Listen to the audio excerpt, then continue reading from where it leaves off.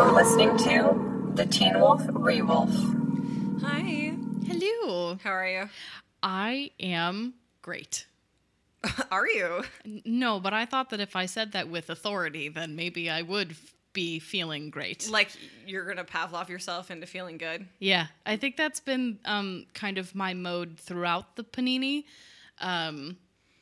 Yeah. Like speaking things into truth. I've been manifesting. I'm manifesting a good attitude into being. I'm microdosing a good mood by pretending I'm in one. Exactly. It's like how the really unfortunate truth of like if you force yourself to smile, like you might actually feel a little bit better. I don't. I never do. But I do ascribe to the look good, feel good thing. Yeah. If I'm feeling like a little shitty, I'll throw some mascara on and be like, you know what? I'm pretty. Like, boo-hoo, bad beauty standards. We shouldn't, have to, partake in those, but I do feel slightly better. Yeah. Am I gonna police myself into not putting glitter eyeshadow on my face? No. No. Because it brings me joy. Yes. Exactly. I don't like the fact that I am in a situation where it does, but whatever. Welcome to the Teen Wolf Rewolf podcast, a podcast where we're going to talk about MTV's Teen Wolf, I promise. My name is Christian. And I'm Julia. And we are back from our hiatus. A little wee hiatus. Teeny weeny. Yeah. Just had some vacation going. We're actually recording this while you're going to be on vacation. But we took last week off because I was on vacation. We're doing a little pre-recording... Post-recording. Let me lay it down for you, Wolfpack. Time isn't real. Time isn't real. Yeah, we're anticipating. Yeah. Yeah. We're just, we're keeping the content flow going. We're also giving people some time to catch up. Because we did go double time, and we didn't really tell y'all we were going to do that. Well, we kind of did. But it was a very fast transition from... Yes, from 4 to 5. Doing it once a week. And now we only have 5 episodes left of season 5 after this one. Thank goodness. Yeah, I will say, though, great episode. We had so much fun. I can't believe I am saying that about an episode in season 5. I think a lot of that had to do with the fact that I could see so much of it. Was that because the episode was well lit, or were we watching it in a dark room while it was cloudy outside? I do think that it was a zesty blend of both of those factors. Zesty blend. But this was a Russell episode. Which helps, and it was so good. It was such a Russell episode. All the transitions, like some of the camera angles, like the timing of the jokes, it was great. It was really good. This episode is 5:15. It was called Amplification. It was written by Lindsay Sturman, who has written for Supergirl, Rosalie and Isles, and NCIS Los Angeles, among other things. Cool. I don't think we've seen an episode she's written before, but I will say that I thought it was great. So I thought it was great too. kudos. People love Supergirl. I have never seen it. I'm sure somebody will now tell me that I have to on Twitter after vocalizing it. But I can see why. And this episode was fun. It was fast. Mm-hmm. It honestly, just the idea that this whole episode was fun is a breath of fresh air. Truly. It had so many jokes and things, I really felt like the characters were sort of allowed to be, their most authentic selves in this episode. Even if sometimes I felt it sort of caricature-y, Like, the idea that Liam's, automatic set was violence and, Styles was being a little unfeeling and stuff, but I thought that felt so much more organic than, trying to shove everybody in these weird pockets to fit your Scott Styles, enemies agenda. This was great. It was great. It felt really contained, which sounds funny because there were a lot of different physical locations where everybody was at, but it felt like we were following the same characters for most of it. I love a heist structure, which was what this whole episode was, fun. Which was great. Teen Wolf's 11. It was great. Yeah, absolutely. I had a wonderful Ocean's Teen Wolf. Time. Yeah. I had a good time. I'm about to lessen our good time to tell you that you were going first in the 60-second recap.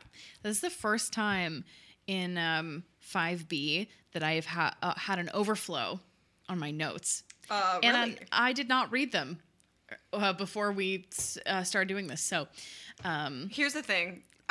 even if I tried to pre-read my notes, I can't read what I wrote. So whatever, like it happens as it happens. Yeah. I love seeing the progression on every note-taking page of my handwriting getting Just worse and worse and worse the whole time. Mine actually goes line by line, depending on how fast I'm writing or how many stupid jokes I'm trying to fit in my notes. Yeah. I'm not saying I pre-plan jokes.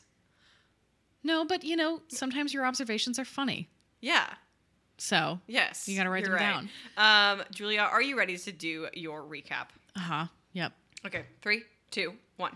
Okay, so there's a big car chase going on with the cops and the Beast and the boys, and there's a bunch of chaos downtown, lots of radioing, and the Beast is going to the hospital, which is getting evacuated. Parrish is there, lighting things on fire. The boys see bloody footprints that turn into a shoe. Oh my god. Deaton ends up showing a bunch of, Valak's trepanation experiments because it would hype in the Supernatural's powers, and he's saying that Lydia is going to get too powerful and she could kill everyone around her while she dies and screams. So Scott and Stiles are obviously like, well, we have to get Lydia out, and they start planning a heist, and they have a couple of fun little flash forwards. Everybody needs to help. Kira needs to brown out, yada yada. Valak puts a Dread Doctor mask on a nurse. Not sure about that. There's a little training montage with Kira and Malia, and Corey is watching them and spying on them for Theo.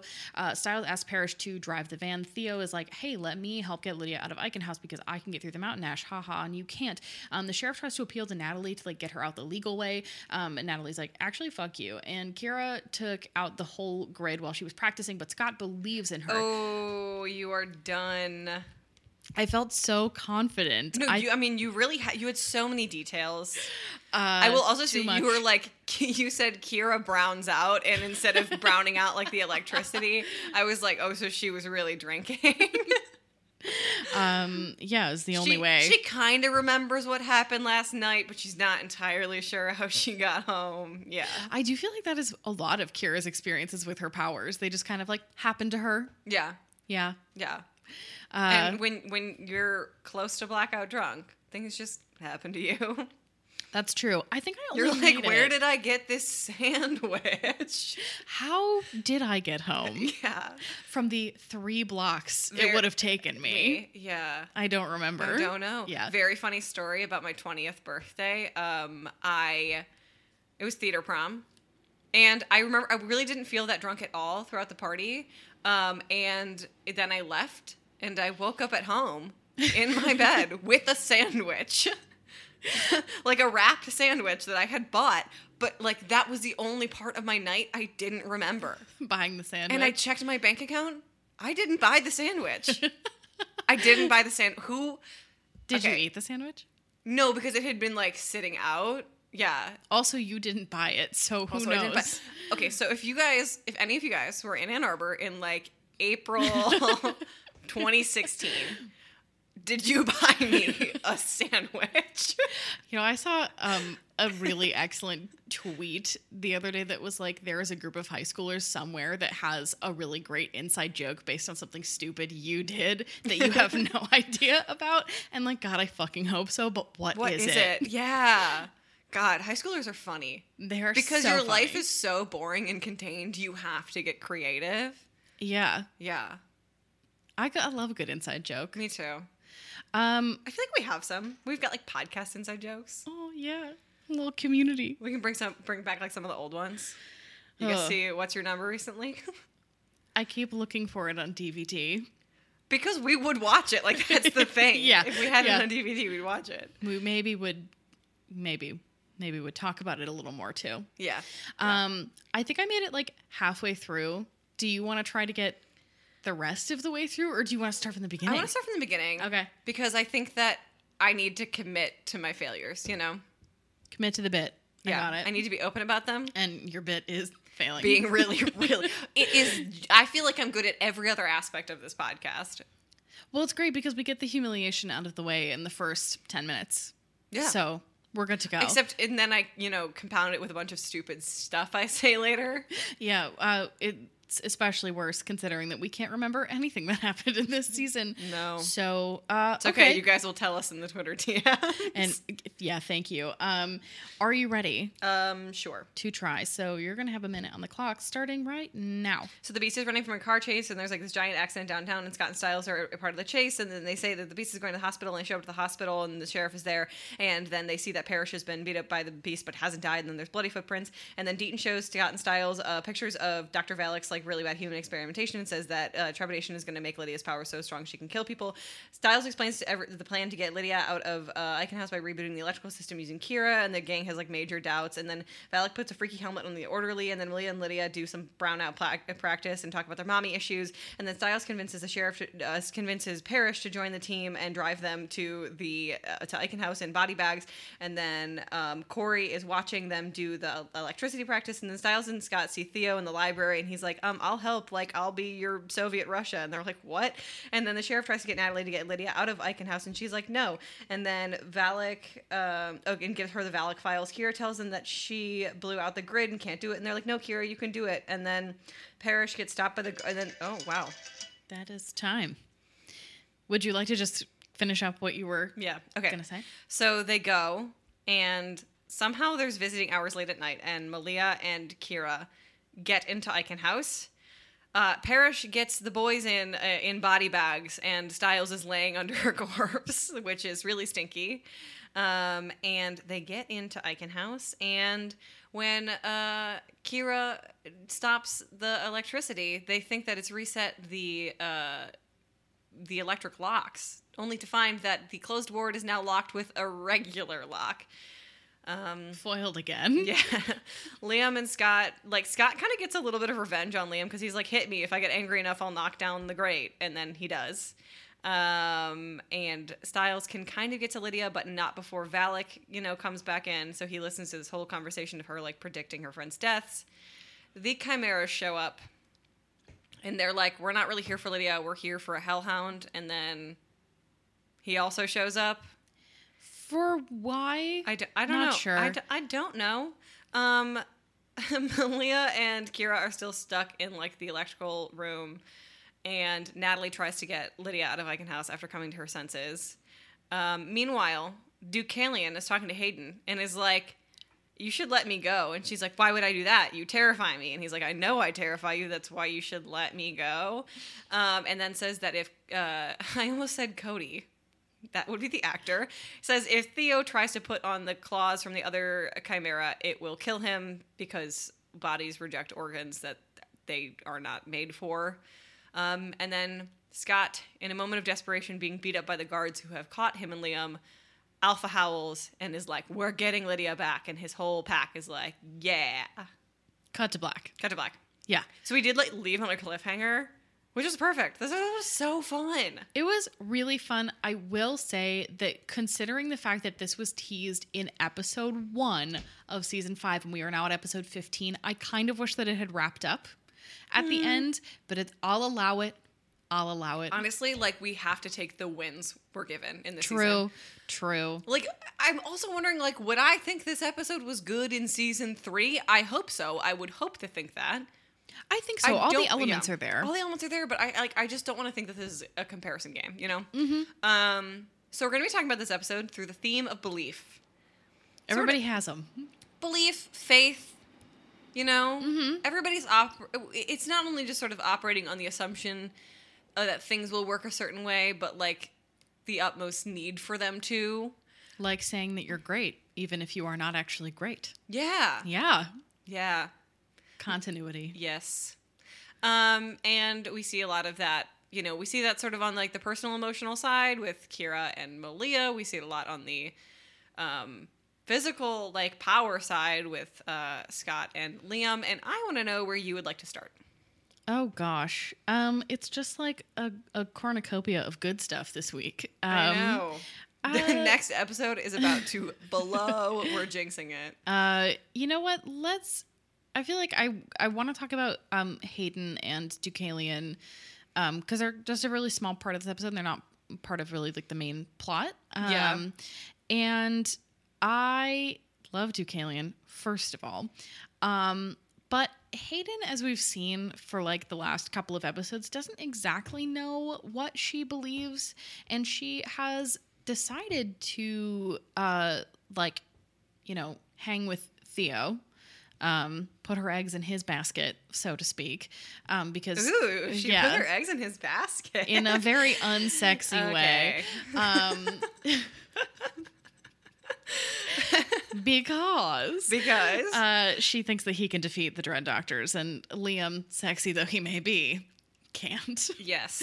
So, and she gets the unenviable task. Like, she doesn't get to go kick ass at Eichen House. Yeah. She has to stay and hang out with Deucalion. Okay, as somebody who loves Deucalion, is that an unenviable task? No, he's beautiful to look at. I know. Even just sitting on the floor, just in a t-shirt, like, I'm like, what a man. He's handsome and distressed. Also, Gideon Emery is just really fun to watch, and he clearly has so much fun playing Deucalion. It's refreshing to see him. I don't want to keep being like, the stuff from season 3 that's coming back is the best part, but like, it's really fun to watch him on screen because of how much fun he's having. And because he's so outside of the plot that's happening at the moment, it's like a blast from the past that's a little distracting in a good way. Yes. So we know that, like, while Deucalion looks kind of like a Lone Ranger in this scene, we know that he is watching Hayden and kind of planting seeds, to suit his agenda against Theo. Of doubt. And you said it previously, like, Hayden is mostly just trying to stand on the piece of ice she has the, strongest faith in floating for the longest, and that looks like Theo. And when Deucalion is like, he might not actually know what he's talking about, because what happens when he dies, when he puts on those claws? She's like, oh, I don't have a backup plan. And that's really interesting, because I think that, it took Hayden so long to trust Liam again. She's sort of trusting Theo just because she thinks it's her best option. And it kind of shows that for her, because of the way that her life has unfolded over these past couple of weeks, like, belief is a little futile. Having faith in people feels a little bit like rocky ground. Like, yeah. I think that's like the intersection of like faith and belief is like sometimes you just have to take it on what you can't see, and where you don't have like all of the information. And Deucalion is basically saying to Hayden, you don't have all the information, which I, can't think of a way, like a worse way to kind of lose, belief in something. Or it just reminds me of the little Doctor Who moment where he ruins Harriet Jones's life by saying, don't you think she looks tired? Yeah. Like, just that one seed of doubt can cause this huge ripple effect. And I'm sure we see that in the next episode. Yes, I totally agree. Although I cannot say that because I don't know what happens. We think so. I remember we used to have such good insights about how things would later affect the plot, but I frankly don't think that season 6 has anything to do with season 5, so I can't even pull from that. No, me neither. We're kind of flying, not totally blind, but like we've got the horse blinders on. Yeah, I've got like an eye patch, you know? One eye only. Yeah. Who do you want to talk about next? I kind of want to throw a quick sort of... I don't want to talk about her forever. I just think it's really interesting how Natalie is only now doubting her Lydia safety. Is it because she couldn't, open herself to the fact that she might have put her daughter in danger? Because I can totally see that happening. But it really feels like it shouldn't take Sheriff... It shouldn't take, like, proof of human atrocity to be like, Eichen House seems like not a great place. I know my daughter was almost murdered here once, but that's not going to happen again. That have happened once is bad, okay, right? Yeah. I think it's so hard to walk into this situation and have empathy for Natalie because we've seen the other adults come to grips with knowing and believing that the supernatural is real, and it has not been a very smooth process. And even the sheriff, even in this season, has gotten really frustrated about like the limitations of being a human who has to operate within that space and like what you believe and what you don't believe. So under normal circumstances, I think we could give Natalie a little bit of a break. However, I just cannot get over her knowing that her mother-in-law drilled a hole in her own head and like died in Eichenhaus as a result of, at a minimum, negligence. And that her daughter was almost murdered there. Like, those are the things I kind of can't wrap my head around. Yeah, I mean, I think we both gave her a little bit of a pass when it happened in the moment because it felt like it was so, like, erratic, sporadic decision-making, trying to do the best for your family. But the fact that she hasn't done anything to pull her out after the fact is banana bread. Yeah, it also just speaks kind of to an inconsistency of what we know about Dr. Valak, because he impersonates that other doctor through whatever kind of supernatural power he has, because he drilled a hole in his own head. But like, her being so unwilling to accept any of that, even after her little confrontation with Malia, everything that happened at the sheriff's station, would suggest to me that he has kind of like a lasting power over her, but that is giving the writers credit and things that they did not actually write for me to believe that. So it's frustrating. But it's interesting. We're seeing a shift. And I guess that kind of comes down to it that sometimes belief requires hard proof. You know, I also think it's interesting because I don't, you know, the other parents had to have hard proof of like the supernatural, you know? Yeah. Except for maybe the sheriff who just saw Cora pass out in Stiles' room. But I guess we should maybe consider that. Like, Melissa had to get hard proof. She got it the hard way because she got it unintentionally. But would she have believed Scott if he couldn't show her that? Yeah, well, and it's just so, she saw Tracy. She saw Tracy with the tail. She saw everything that happened in the sheriff's station. Oh, yeah. She sees Malia glow her eyes at her, which I would be, I mean, despite the fact that Malia's eyes are blue. Yeah. So it's not like super, I would be weirded out seeing it, but I probably could rationalize it away. I don't know. It just, like, the mountain of evidence is already there for her. The fact that nobody sees the fangs and the red eyes and is like, oh, vampire, is absolutely hilarious. True. Shall we move on to talk about... Who do you want to talk about? Let's see. Since we were just talking about Malia, do you want to talk about Malia? I do. Malia and Kira have spent this whole episode together. Thank God. It's great. Yeah. It's great. And they are so... It's funny. They actually a little bit have the Scott Stiles dynamic of somebody who's like a little bit like, yeah, could you just get this done, please? And somebody who's like, but what if I can't? Which is like, Scott is kind of a little bit Stiles' damsel in distress in certain situations, especially in the early seasons. And it's really interesting because... It's kind of a study in how if somebody is not going to believe in you, you have to believe in yourself. And Malia really is getting better at like showing her affections towards people.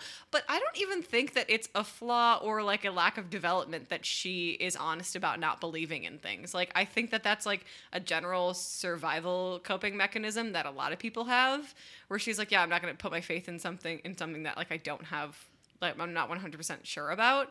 And to see them practicing like the light bulb thing where Malia gets hit in the face with a light bulb shard, which was so funny. And then is like sitting 10 feet away with goggles on. It's really great because I think that Kira is kind of been in this whole season. She's being tested, you know, over and over again. And this is the first time anybody's asked her, Kira, to do something as Kira and not against her Kitsune self. You know, it's not, you know, can you do this against yourself? Can you fight the thing within? It's just, do you believe in yourself and can you personally do this? And that is, one, refreshing to watch, and two, a far more interesting place to put Kira in than what we've seen previous. Yeah, and kind of at odds with what her mom has kind of been working with. And I don't know. It's kind of hard to suss out what is expected from Kira on that front. Is it like you never tap into your Kitsune powers to keep that spirit at bay? Or, you know, you find out control and that's how you keep the spirit at bay? But like, there's not been an actual conversation about it. And what I find really sweet is yes, Malia will say to Kira's face that she doesn't think that she can do it based on evidence that she's seen. But she will sit there and practice with her and go through boxes of light bulbs. Oh my God, how much did that cost? I don't know, but what it kind of reminds me of is like, I think Malia knows that that practice will work, and that if somebody sits there and helps you go through things, you'll figure it out, because that's what Stiles did for her. That's what Stiles did for her. That is a direct parallel to the scene of Allison and Lydia in the woods when Allison can't shoot. Mm-hmm. I think I'm not irked by Teen Wolf using that trope over and over again. I think it's well worn for a reason. And I like seeing that because it's like a collaboration between all of these people, which after episodes and episodes of people being torn apart, yeah, it's really nice to see them together. Although how great would it have been if Isaac showed up and shielded Malia from the glass, just like Lydia from the arrow. Yes. I miss him. And the worst part is we don't even get to see him in season 6. And we should have. Chris is back. Yeah. What's up with Isaac? Did he just leave him in France? You know what? That might have been preferable for Isaac. Yeah, he's like living his dream life in Paris. He's like on a moped and he's like grown a mustache and he's like hanging out with like beautiful women. Yes. Yes. Drinking wine. Yeah. Yeah. I just really loved seeing the Kira and Malia interactions, and it also one of the things that I really liked about it is that when they're getting ready to go to Eichen House, Scott is so emphatic about like, I believe you. I believe in you, Kira. You can do this. And she's really hesitant. And Stiles has to be like, Malia, say that you believe in Kira. Say it. Say it. Come on. And it's really kind of only after. That's like the thing that pushes her over the edge. Like, Kira knows that Malia's not being sincere, but she's like, all right, if Malia said it. Yeah, yeah. Well, you know, it's actually great to see Scott be like that for somebody, because he has not been for the whole season for God knows why, right? Mm-hmm. This feels so much more, within consistent. Yes, consistent and within his realm. And yeah, I would say that behavior is a little bit more like season 2, early season 3 pre-going dying from the nematode. So maybe, we have been shifting to darker Scott for a reason, but not in the way that season 5A presents it. It's funny because I think we were both a little bit like, oh, just 5A is horrible. 5B is not phenomenal. It's not great. But it's watchable in a way that 5A wasn't. So what the F, man? I wish I could tell you. It just feels so much more coherent. It feels so much more in character. The fact that they actually had scenes in the high school felt important to me. Yes. Yeah. Yeah. You know what I was thinking about how many shows have like bad season after bad season and you keep watching? Riverdale. Okay, I can't relate to that one, but I'm sure people on Twitter will tell you that they do. I think I know a lot of people, a lot of my friends who were into Teen Wolf in high school or college or whatever, who tapped out on this at 5A. And you shouldn't have to get to 5B to get the goods, right? Oh, yeah. I don't know. I'm actually thinking about this because I am rewatching Pretty Little Liars, or attempting to, because that is another show that went on way too long. And I remember watching it live. How many seasons did Pretty Little Liars have? I want to say 7. Okay. But it feels like a slog. I never watched. I also never would. I couldn't remember like what it was that drew me in initially, but like watching week to week. Okay, but here's the thing. ABC Family is the CW of the Disney Channel. That's why I can't watch it. I love ABC Family properties. I won't lie to you. It's called something else now. Freeform. Yeah. Okay, sorry. Freeform is the CW of the Disney Channel. But the thing about like watching Pretty Little Liars, because I was watching it live, like week to week, I tuned in. Again, why? I couldn't tell you. Who's to say? Who's to say? But I really did. I tapped out after I had like missed one too many episodes and I couldn't piece together the plot at all, even reading summaries, which I would do to try and keep up. And I'd be like, I don't know who any of these people are. And I've been watching. So I tapped out and I'm really wondering what my experience is going to be like going through it in a streaming situation because I don't have to wait. And I think perhaps Teen Wolf is easier to forgive when you watch it streaming. Oh, yeah. I think that's probably true. Did you ever do that absolute crazy person thing where if a show you liked came out in a different country, you would wait for somebody, like earlier than it came out in the States, you would wait for somebody from that country to write the summary of it and then read that before you watched the episode? No, I would just torrent. No, I mean, that is a thing. Like, people would write those summaries the second the episode dropped before you could even find a torrent. Heroes. All of them. And I would spoil it and then, like, an hour later be able to find a link to download it. I wish I still liked TV that much. I obviously love TV, but, like, that infectious sort of obsessive behavior was not healthy, but boy, was it fun. 9 times out of 10, I do not mind spoiling things for myself. No. Because if it's a good movie, I'm going to enjoy it no matter what. There are a few things I would have been really upset if Parasite had been spoiled for me. Yeah. But that's kind of like the only movie I could think of in recent years where like reading a summary would have done a disservice to my movie watching, and same with TV. Yeah. Like, no, I never feel like, oh God, I wish I didn't know that. I don't care. Dumbledore dies. Spoiler. Yeah. Anywho, should we talk about Scott and Stiles and also Liam? The boys. It is cute that they all kind of hang out together. I feel like Liam is a separate, doesn't, he's not part of the Scott Stiles unit. No, but you might say that in this episode they are the Beastie Boys. Boo. Boo. Yeah, but they're hanging out together, and I like it. I like it when the boys are together because they are boys. That's like the thing. One of the things that I really liked about this episode is that they're teenagers, and you can tell. Oh my God, Stiles is in impeccable form this episode. Almost everything he says is funny, and Dylan O'Brien, he obviously lives so comfortably doing comedy, which is so fun to watch, obviously. And all of a sudden you're like, well, this is like the first serious episode where you're like, Scott and Stiles believe in each other again. Yes, they feel like they used to. Yeah. That's a very reductive way of putting it. But like after the rift, after the talk, and the more talking, everybody's kind of shifting back into place, which plays into the whole idea of like Scott's going to reunite his pack. And it doesn't mean just literally bringing them all into the same place. It's like healing like psychological wounds as well. So it's really nice to see that happening, not just between Scott and Stiles, but also between Scott and Liam. Yeah, I think you make a really good point. And the thing about Scott and Liam is that rift, I think, is healed when Scott throws that first punch.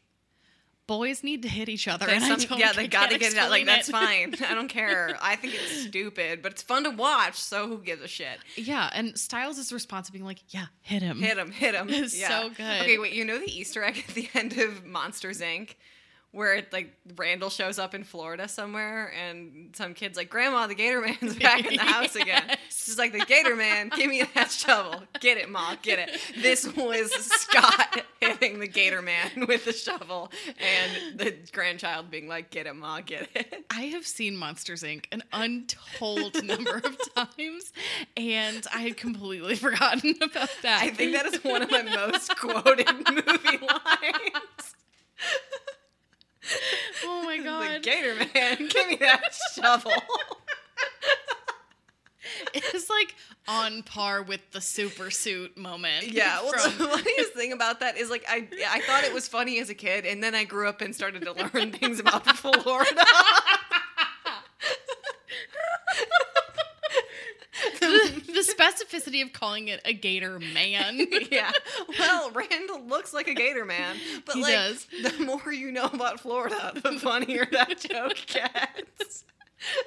It's true. That was like the vibe of the boy stuff in this episode. Yes. Yeah. Anyway, but I think a big reason as to why like everyone is really just like differences aside is because Stiles believes so much in his plan to save Lydia, Big Stydia, in this episode. Yeah, and she doesn't get to play much of a part, but no, unfortunately. I really do think that part of what it means for Scott and Stiles to be back on track together is that they are formulating plans again. Mm-hmm. Because it's clear that Stiles is the mastermind of this plan, but nobody would go along with it if Scott weren't like, yo, listen to my boy right here. Well, and it's refreshing for us, the audience, to see because Scott has just been boodling around, not knowing what the fuck he's doing this entire season. And so having them back together and like on the same page, all secrets aired, it's great. And it means that they can start formulating plans and going full speed ahead again. It feels like we hit the reset button. Totally. Like, this is how seasons start, you know? Well, what is hilarious about that is that we have finally made it to the season 1, like not season 1, the episode 1 teaser of what's happening. Oh my God. Finally. Jeez. And that is the reset button. I can't believe it took us 14 episodes to get here. But I'm not going to say it was worth it, but I did enjoy all of the heistness. Yes. And it's something that only Scott and Stiles could pull off. Yeah, because they have, well, one, like, it's back to, like, the original, like, belief of the McCall pack is, like, nobody gets left behind. Mm-hmm. Everyone lives, and that's our motto. Everyone in the pack is going to make it through. So, of course, like, they don't think that the locks have been changed. Of course, like, they're like, yeah, this is going to work. And it's so funny how sure Stiles is. And then when you see, like, the heist sequence going through. And when it gets messed up, obviously, your beliefs do falter. But the reason they got that far is because they believed in it that much to begin with. Yeah, It's funny because earlier in the episode, Malia and Kira are talking, and Malia's like, well, how did you, do the electricity stuff before? How did you learn how to fight with a sword? And Kira's like, I don't know, it just happened. That is the theme of Teen Wolf. I don't know, it just happened. Well, no, the best thing is that for some people, it does just happen, and then Malia, for whom it did not just happen, goes, oh, so you're a cheater. Yeah. But so much of, like, what helps Scott and the pack succeed is just determination, belief in themselves, and dumb luck. That's all you need. That's really all you need. That's actually just how you get through your 20s. True. And I would hazard a guess, all of life. Yeah. Oh, God. I'm going to have to do this for the rest of forever. Boo. Well, eventually you'll die. Oh, thank God. So... I mean, not in the, like, I want to die way, but just in the... But eventually. There's an end. Yay. We all celebrate life in different... Anyway. Cheers. Cheers. Should we move on to Q's and O's? Let's do it. I have no questions. You had one question you asked while we were watching. Yeah. It is confusing to me. Because part of what hinges on, like, getting Lydia out of Eichenhaus, not just that she's their friend and part of the pack and that they, like, want her back and it's horrible that she's in there, but there's, like, an overarching idea that she might be able to help with the Beast. And I, for the life of me, cannot figure out where that was planted in a previous episode. No, nothing. So, Wolfpack, if you have any ideas... I don't even... Also, like, I have a question. How do they know that Paris is going to show up? Is it just because they're saving Lydia and he has, like, a sort of, connection to her? Yeah. And he's physically there? He, like, baby duck imprinted on her? That was kind of how I was rationalizing it in my brain. Okay. Well, but I don't want to have to be the one doing the rationalizing. Somebody should explain that to me. No. There were multiple moments in this episode where I had, like, questions and then it explained it for me immediately, and that's what I want to see. Yeah, but they didn't do it for that one, so... No. Okay. It's confusion. Do you have any observations? I do. I feel like we've touched on it a lot, and I wanted to shout out in terms of the structure of this episode. When they're plotting the heist, they do some flash forward moments like you would see in an Ocean's or like a Mission Impossible of like this is what you're going to do, and now we're going to flash forward to you actually doing it. It doesn't give away The one anything. I always actually think of is the Shaun of the Dead thing, where he's explaining how they're going to get out of the zombie attack. But yes, no. Yeah, I loved it. We keep talking about how this feels really on brand. I thought that the look of it looked like Teen Wolf. I loved the design. I mean, part of that is like Russell Mulcahy has not been a big part of this season. No. Jeff Davis has not been a big part of the season. Angela Harvey has not been a big part of the season. Tim Andrew has not been a big part of the season. So anytime we've gotten some of the like gang back together, been pretty good. It looks I loved the design of like Parrish's wreck through the hospital. Oh, that was my first really observation. Good. Yeah. The whole like the partially burning, like half singed entire hallway that he gets thrown through looked so good. Phenomenal. It was really, really good. I thought that the body horror in this episode was so good. It's not super obvious, but all of the Polaroids. The Polaroids, and you know what else I thought was really good? What? Was when Valak puts that like mask on that doctor. Yeah, no idea what that's about, but it looked cool. It looked cool. It also reminded me of Bloody Face from the second season of American Horror Story. Yes. Yeah. Yeah. Uh-huh. Yeah, but also a little bit like the mask from Halloween Town 2, Calabar's Revenge, where if you're the mask you're wearing at midnight is the mask you change into or whatever. Yeah. Mm-hmm. So, you know, a zesty blend of American Horror Story and Halloween Town. I think that's actually where you find Teen Wolf. That's the sweet spot. That's the sweet spot. That's the brand. Yeah. Yeah. I really liked it. As much as I hate the idea of trepanation and think it's gross, I love any time that we like flash to Lydia just fucking bleeding from her head. It's gross. It's good horror. I like it. And yeah, I thought it was tropey. I thought it was high schooly. I liked it. Yeah. How about you? I said this earlier, but Malia pulling the glass out of her head. I think Malia, we're not there yet, but like truly my elf of the week. I thought Shelley Hennig was so funny in this, and I actually was sort of sitting there and I was like, it would be a little great if you let Stiles and Malia have a full scene together in this episode. And the fact that they didn't, I know they're broken up or something, although they were not behaving broken up in this episode. No, I liked that moment because it suggests that despite everything that still happens, Stiles is still kind of Malia's moral guidepost. And I like that they still have that element of the relationship, but yeah, it's not super consistent. Yeah, so Malia was great. You know, the thing about Parrish is he would be one of my favorite characters if it weren't for his relationship with Lydia. Yeah, it's just really unfortunate. I love the idea of the Hellhound. I think the design of it is great. I think Ryan Kelly does a good job. It's just... Ryan Kelly doesn't actually have to do that much except for be kind of naked and kind of handsome, so... And he does a good job. Does it well. I was not saying he deserves an Oscar, but like, no. You know, the man's consistent. Ryan Kelly, who's listening currently, is like, I don't deserve an Oscar? No, you do. Kind of. For a thing I would love to see you in that is not Teen Wolf. Yeah. Prove. Wait, hold on. Ryan Kelly. Prove that you deserve the Oscar we just gave to you, then gave to you, and are now taking away again. Yeah, we expect the tape by Monday. Yeah. Ryan Kelly, who's listening, is like, how did they know I was listening? I think if Ryan Kelly actually were listening and sent us anything, I would have a heart attack and die immediately. It's just like a regular self-tape. Ryan Kelly, 6'2". I'm repped by blah, blah, blah. I really think that I would be incapable of speaking. We would make him our own award and send it his way. An award? And we're back to the Grinch, which means we have to wrap up this episode. Could you tell us the PAX stats? Oh my god, PAX stats up the wazoo. It was so PAX statty. It was great. So many claws, so many eyes, and some shirts. It was great. Yeah.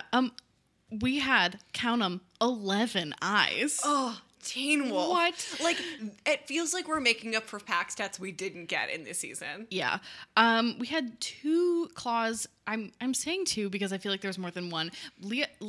Malia has a great little ching. She does. When she rips the... and then fries her claws. So good. So funny. Really good. And then Parrish is just like naked. And also, what is that kid's name? Nelson, who is Malia's man on the inside. Who runs back to distract the guard. Butt ass naked. Wait, hold on. I also actually love the idea that Malia has kept Eichenhaus friends. That's true. Very important to note. Parrish, we know, fully naked twice. That other guy. And so there are 5 shirts. Because Nakey is 2. Nakey is 2. There were a bunch of people looking at their phones, so I assume that was an AT&T ad. And... no sirens. Oh my gosh. The 4th of July, you were not here, but it was just constant.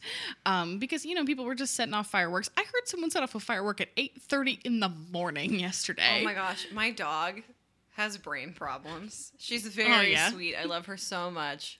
Blessed be. But people were lighting off fireworks at really close to our house on July 5th, by the way. America Day is over. Yeah, go back to being unpatriotic, please. And she just was not having it. It was very sad. And I'm just kind of like, I actually think that civilians shouldn't be allowed fireworks. Yeah, I miss living in a state where they're illegal because people go and get them anyway, but it is not nearly as prolific. Yeah. All right. Do you have an outfit of the week? I want to give it to 2 people. Okay. I would like to give it to Kira. Yeah. For causing the brownout, and I would like to give it to Liam for letting himself be punched in the face. I'm going to give it to Malia because she had to do a lot of personal emotional reorganizing. Really heavy lifting. To support her friends. Yeah. Also, she was funny. She was funny. She put killing her mom on hold for a whole day. I know. Styles was also funny. Actually, what I should have mentioned in my observations, the bit where he's talking on the radio on the police frequency is so good. Okay. I think that about wraps it up, yeah? Yeah. Well, if you liked this episode, and we hope you did, you can follow us on on Twitter at TeenWolf_Rewolf, which is also our Instagram handle. You can follow us on Tumblr at TeenWolfRewolf, or join our Facebook group, Teen Wolf Rewolf Podcast. Answer the questions. We'll let you in. If you really liked this episode, you guys should leave us a review on iTunes. If you leave us 5 stars and give us a review, we read it out loud and give you a shout out and are eternally grateful. If you really, really liked this episode, you guys can buy us a coffee, ko-fi.com/TeenWolfRewolf. Honestly, it's just to cover the cost of the podcast. We're not expecting anything or demanding anything or asking anything, but if you would like to donate, you are more than welcome. Or you can buy our merch. Go to Redbubble or find any of the links in any of our bios, and you can buy our stickers. We've got our logo. We've got a couple other fun ones. We've got one that says Dylan O'Brien is the Teen Wolf King, which, as we know, he is. And after all that, I have been Christian. And I've been Julia. And we hope you guys have a wolf of a week. Ow! Woo!